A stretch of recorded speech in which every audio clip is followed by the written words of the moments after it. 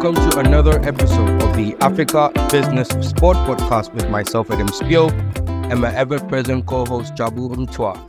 Today, we are looking into a different aspect of the sports business industry, which is a bit more easy on the ears and somewhat very innovative. Jabu, who do we have for our audience today? And given our fascination with the ever-increasing interconnections and intersections between sport, fashion, and pop culture and entertainment, we thought it would be a privilege to just reach out and speak to one of the leading individuals who are pioneering within the African diaspora and doing that through what has become one of the leading official streetwear brands for the African diaspora.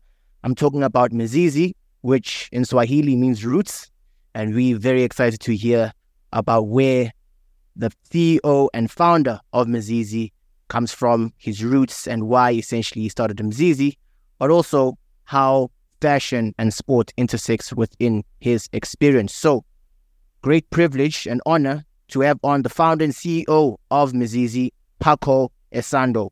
Paakow, welcome on to the Africa Business of Sport podcast. It's a pleasure to have you on. It's a pleasure, Jabu. Adam, thank y'all so much for even considering us. I'm excited to talk today. Paakow, take us back to when you actually started Mzizi, because, doing some reading, I can see that it was a very important time in your own life. It was a defining moment for you in your junior year at the University of South Florida, studying to go into a more medical or medicine field. And so this was a complete twist into your own life. So take us back to those days and essentially how this idea germinated. Yeah, by all means. So as you're saying, I originally had the idea of Mzizi whenever I was attending the University of South Florida. It's in Tampa. It was interesting school, but so just a little bit more background. I'm Ghanaian, but I was born in Brooklyn. I ended up moving to Columbus, Ohio, whenever I was 2 years old. From there, ended up moving to Texas, where I was really raised, and that's where I really actually embraced my African heritage. And then whenever I got to Florida for university, actually, the way that it was just a complete culture shock. I had never had experienced so much Caribbean culture. And honestly, I felt really isolated. I felt alone because one, I coming from Texas, that I didn't even know people still listen to dance hall. I didn't know that reggae was a thing. I had no way of actually connecting with those who were black like me, but they were just from a different culture. So the idea of Mzizi was inspired because, honestly, I was lonely. And then I had met this guy from Kenya who he would wear the coolest stuff, flyest fits, and it would have Kenyan fabric stitched into it. And I was this is really cool stuff. And knowing I had the background in Texas where I just knew a bunch of dope Africans, I was like, okay, there might be some opportunity here. This might be a way for me to connect with others that are at school with me that are like I said, they're same skin tone as me, but just had different background. And it also kind of, that loneliness had forced me myself to even learn more about my own Ghanaian heritage and look back on my own identity. Going to school, I was trying to become a pharmacist. I was studying biomedical sciences. Completely hated it. Tampa, it was rough. I ended up taking a sophomore semester off of school my sophomore year. After freshman year, I was I don't want to do this. I don't want to be in Tampa anymore. This is too hard. I'm too lonely. Let me go back to Texas and try to figure things out. And that's when I worked as a farm tech at a retail pharmacy. And it was just not to knock the profession. We need pharmacists, we need farm techs, we need people to help us give us our medicine and provide us with information about how it may affect us. But it just wasn't for me. I don't want to go back to school just to end up here, or end up back here rather. So that's when I started taking the idea of Mzizi a little bit more seriously. It was supposed to be everything from head to toe, from hats, shirts, pants, socks, the whole 9 yards, so that I'd be able to rep my Ghanaian traditional heritage, but in a modern way. So I went to New York for a little bit. I tried to find a manufacturer that would do everything from start to finish, from ideation and design all the way to production, distribution, and logistics.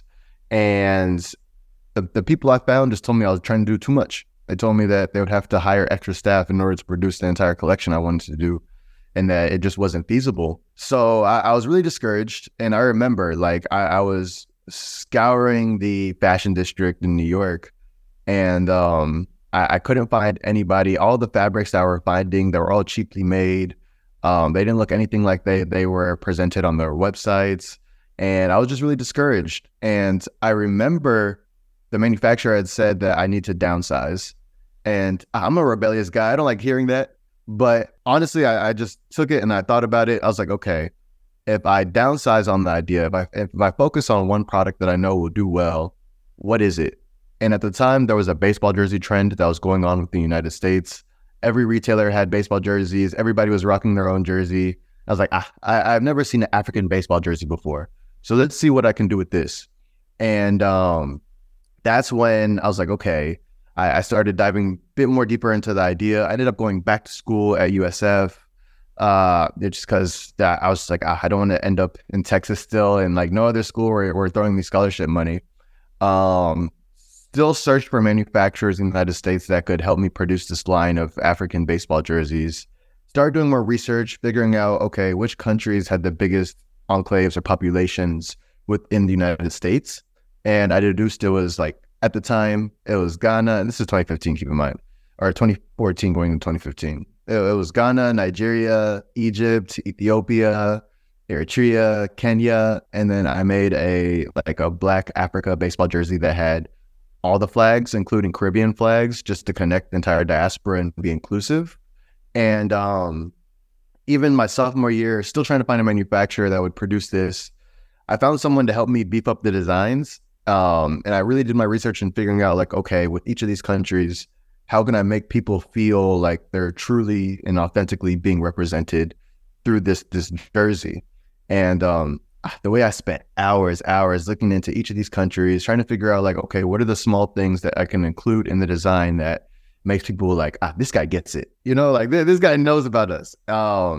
So like that, the manufacturer that I found, they helped me like beef up the designs, but they still were just a ridiculous cost. And I tried to license the idea of Mzizi. So my sophomore year going into my junior summer, I had spent that entire like 3 months finding all the African streetwear brands, apparel brands, sportswear brands that aligned with my idea. And I was like, okay, if I can't find a manufacturer to actually make the products, how about I just do the grunt work? I'll figure out the best ways to sell the products, where these populations are at, who are they following on social media, how to best communicate with them. And I'll let these other companies actually make it, produce, and I'll make my money back off royalties. And every company told me no. And Charlie, the way that I was looking at companies in Canada and Europe and Australia, everybody were like, this was cool, but we have enough on our plate, or they just ignored me. It wasn't until, this is like July of 2015, the last person that I pitched to, and honestly, I call it divine connection, divine intervention, because I told you I hated Tampa. I was really depressed when I went back to school. I ended up moving to Orlando and sleeping on a friend's couch that I grew up with. And he was going to UCF, University of Central Florida. We were doing odd jobs just to keep hope alive, just to make money that I could pour back into like further like creating this idea. And his roommate had a brother who made custom baseball jerseys for celebrities in Miami. And I pitched the idea of Mzizi to him, and I was like, yo, I know this is not your like direct market, but there is an opportunity here, and the diaspora, the Afropolitan, African culture is becoming more and more integrated in Western pop culture. So I'd love if you take a look at my business plan and see what you think. And he was like, this is not for me, but you need to stop looking for manufacturing in the United States. Look for manufacturing overseas, and see what you can do about getting quotes from Asia. And I did so, and I realized that I was getting quoted a tenth of the cost any of the American manufacturers were charging me. I got some samples in. They were 10 times the quality of anything that the California or New York manufacturer had showed me. And by then, like, I knew all my competitors because I had pitched to them. I knew all the research because I had really done my digging and figuring out like where these diasporas were located and how to communicate with them. And I had finally found that missing piece of like, okay, how can I make it at an affordable cost so I can sell it at an affordable cost? And I ended up once I got those samples in, I flew back home to Dallas. I set up a photo shoot with the homies.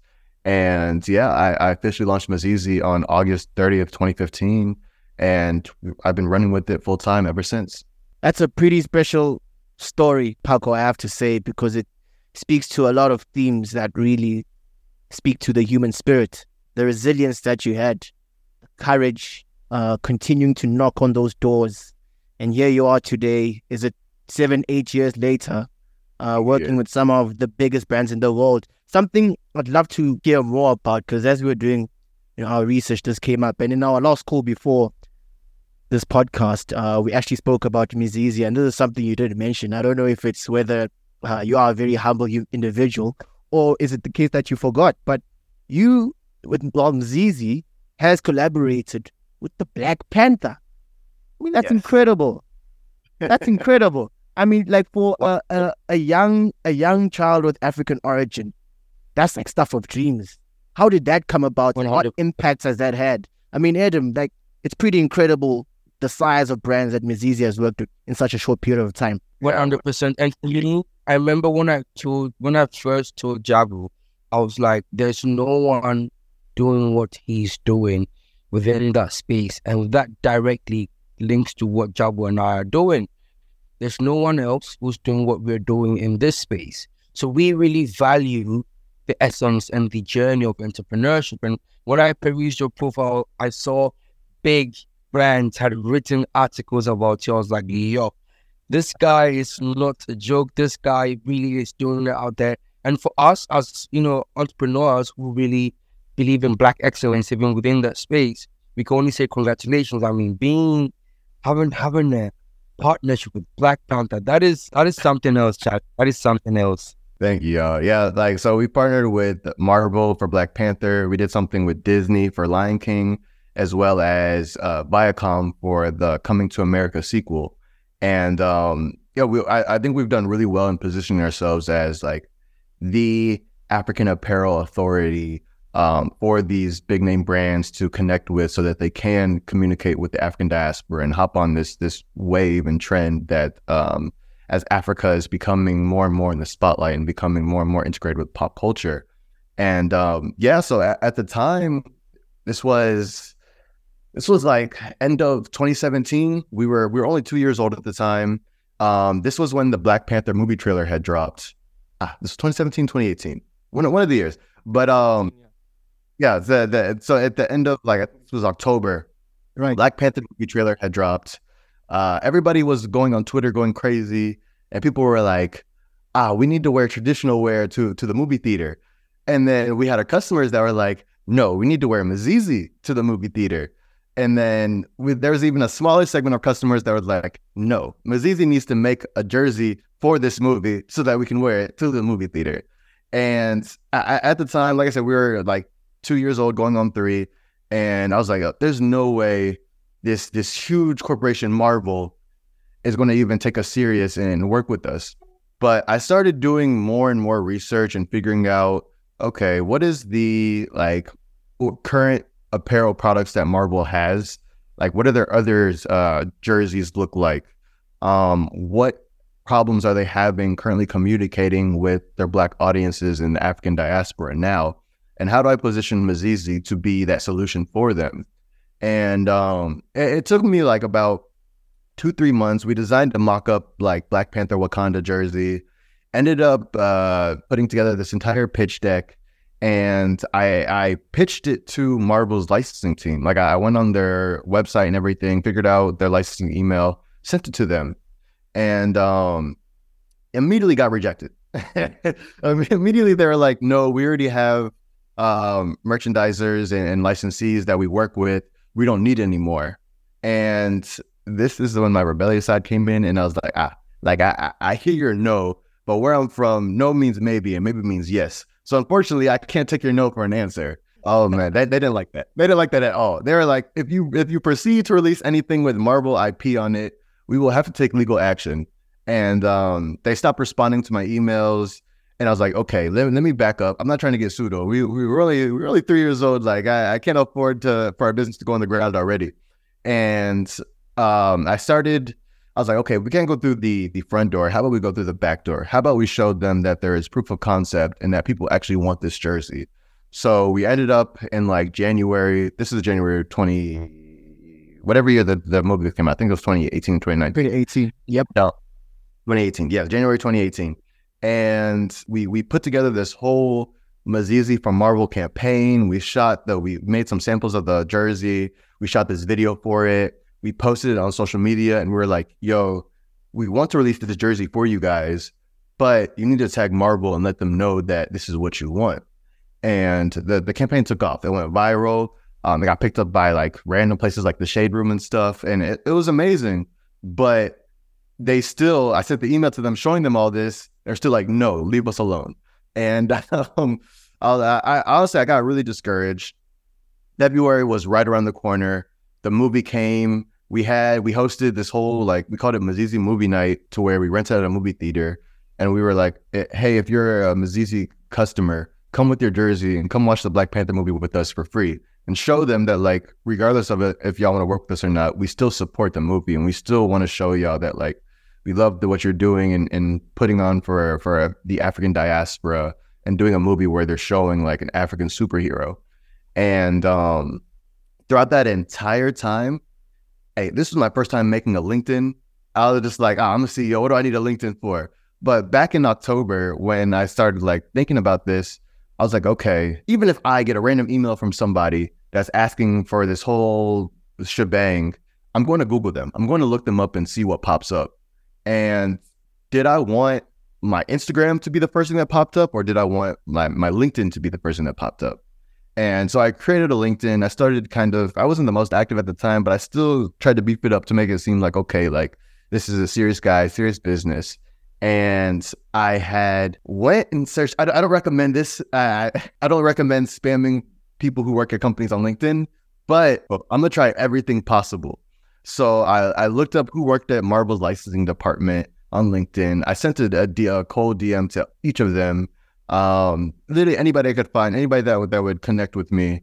And majority of the people that worked there ignored me, but there was someone who actually responded to me. And it wasn't like her promising anything, but every blue moon, she was like, oh, this is great. This is a cool idea. Thanks for sending me this.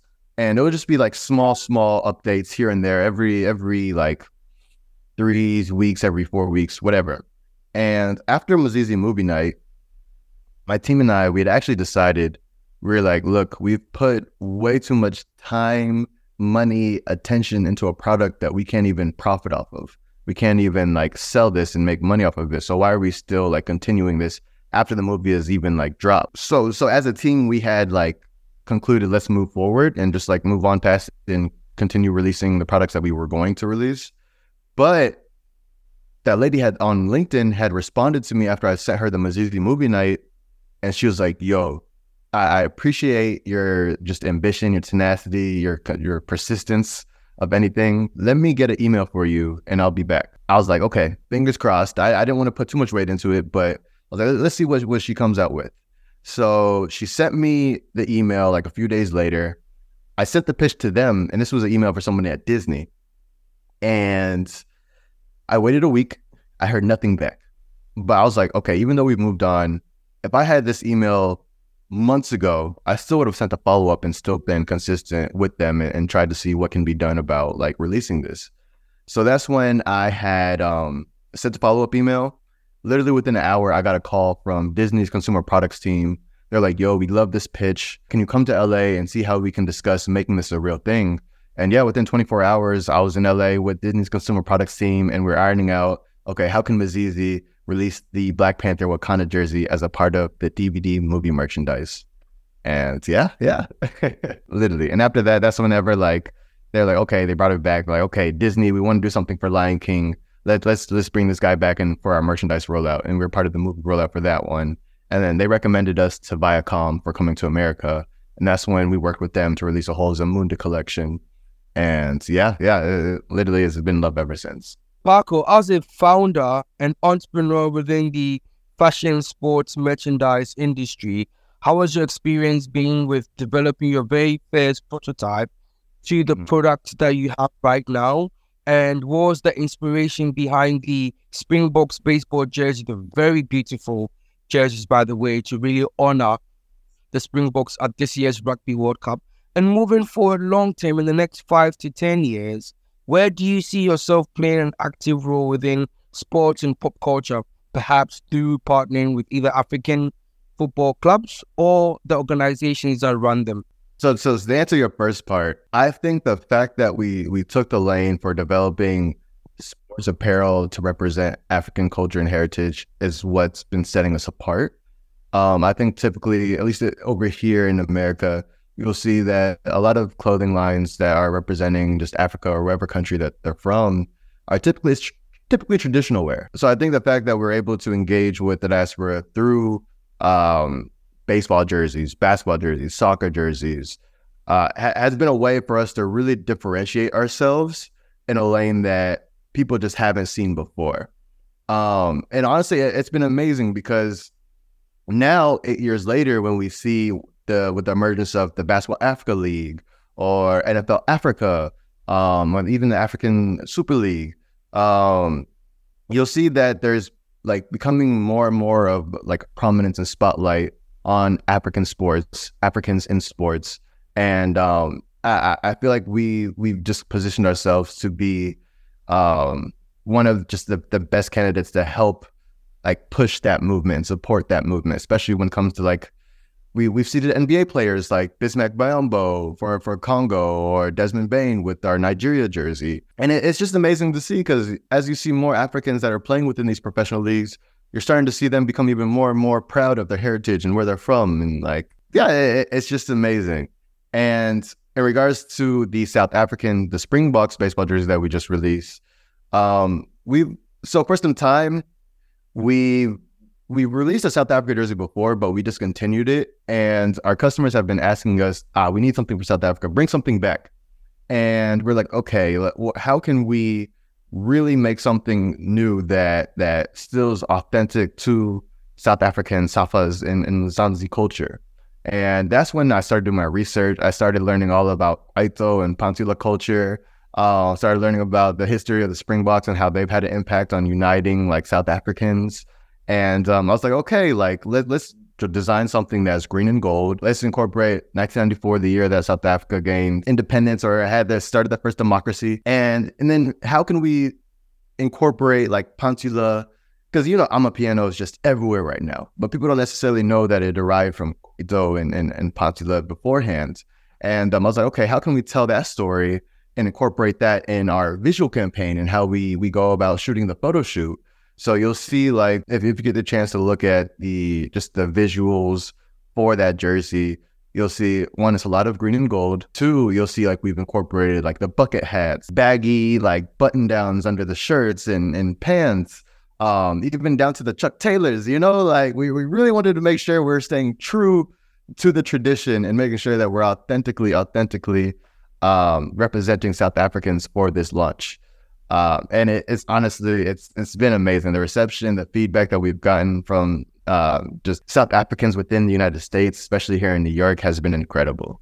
There's something about it that just encapsulates our own style as South Africans. And clearly you definitely done your research in, knowing what is going to have a taste within our market or what is going to appeal to South Africans in the US or people in the African diaspora. And so for this release to coincide with such an important moment for us, it's really powerful. And it's also really good that, you also acknowledge the deep history of things like music and how you are now taking that into consideration when designing this apparel. It's pretty fascinating, this approach that you have to designing this.